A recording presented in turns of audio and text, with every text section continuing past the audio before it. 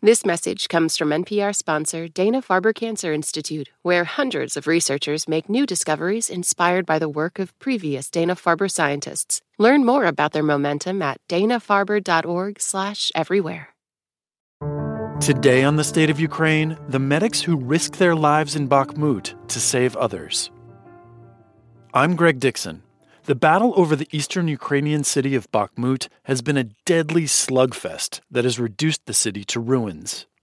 Losses have been massive on both sides, although Western officials say Russian fatalities are particularly staggering. One factor helping Ukrainian soldiers stay alive are the medics who treat and evacuate them at great risk. NPR's Eleanor Beardsley met a team of them. We're pulling up outside the house where the medics are staying. Not so far from Bakhmut. It's the first town out. Hello. Добрий день. Дякую. Eleanor. Vitalina, Maxime, and Andrea, who aren't allowed to use their last names, are all in their early 20s. Before we sit down to talk, they show me where to go in case there's shelling. Okay, so this is in case we need it. I may feel uneasy in the town of Konstantinivka, about 15 miles from Bakhmut, but for these three, it's peace and tranquility. Vitalina describes what it's like to work in Bakhmut. Звичайно, що страшно. It's terrifying. There is shelling, and it's hard to gauge where it's going to hit while you are bandaging someone.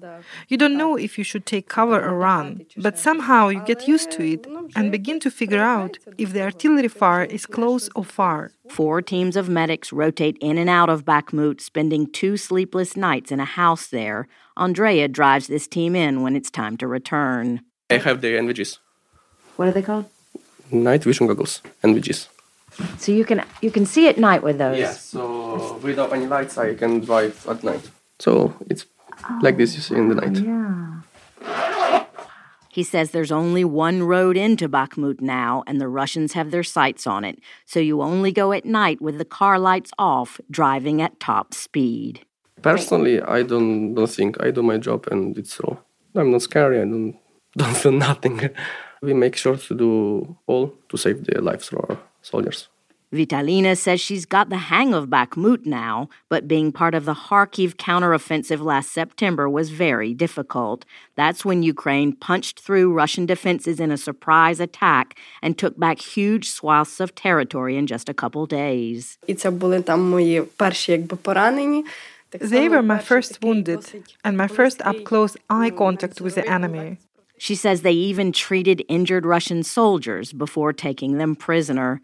Taras Dzyoba is a press officer for these medics with Ukraine's 80th Brigade. He says the Kharkiv counteroffensive was difficult because they pushed deep into enemy-controlled territory. We were moving very, very quickly, and all the rear units, all the medical staff had to move with us. So it was a lot harder to evacuate people and to bring them to the medics in the rear, because the rear units had to be all on the move all the time as well. Andrea says the Russians don't evacuate their wounded from Bakhmut. The Russians don't have evacuation. They don't care for their soldiers.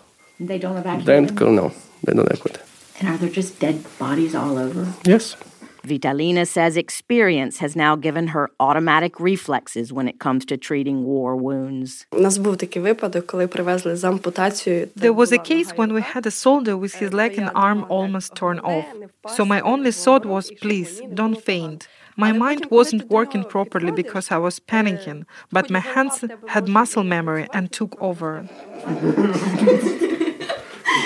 There's a lot of joking and teasing on days off, card games, magic tricks, anything to distract from work, say these medics. They also sleep and do laundry in this tiny brick bungalow whose occupants are long gone.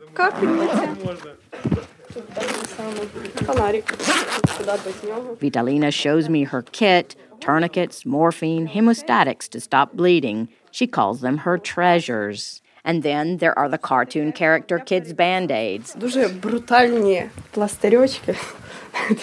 Я всім їх клею для підняття настрою. We use these on our brutal men, she laughs.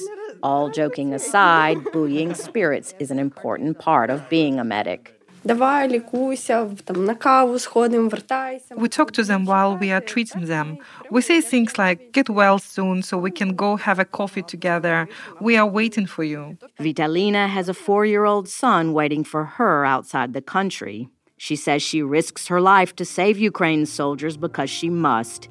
If not us, she asks, then who?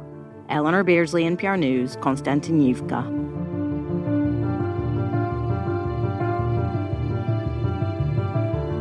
Thanks for listening to The State of Ukraine from NPR News. Please come back for more on the war and its impacts around the world. This message comes from NPR sponsor Vuori, a new perspective on performance apparel. Clothing designed with premium fabrics, built to move in, styled for life. For 20% off your first purchase, go to vuori.com/NPR. This message comes from NPR sponsor Rosetta Stone, an expert in language learning for 30 years. Right now, NPR listeners can get Rosetta Stone's lifetime membership to 25 different languages for 50% off. Learn more at rosettastone.com/NPR. When voters talk during an election season, we listen. We ask questions, we follow up, and we bring you along to hear what we learned. Get closer to the issues, the people, and your vote at the NPR Elections Hub. Visit npr.org/elections.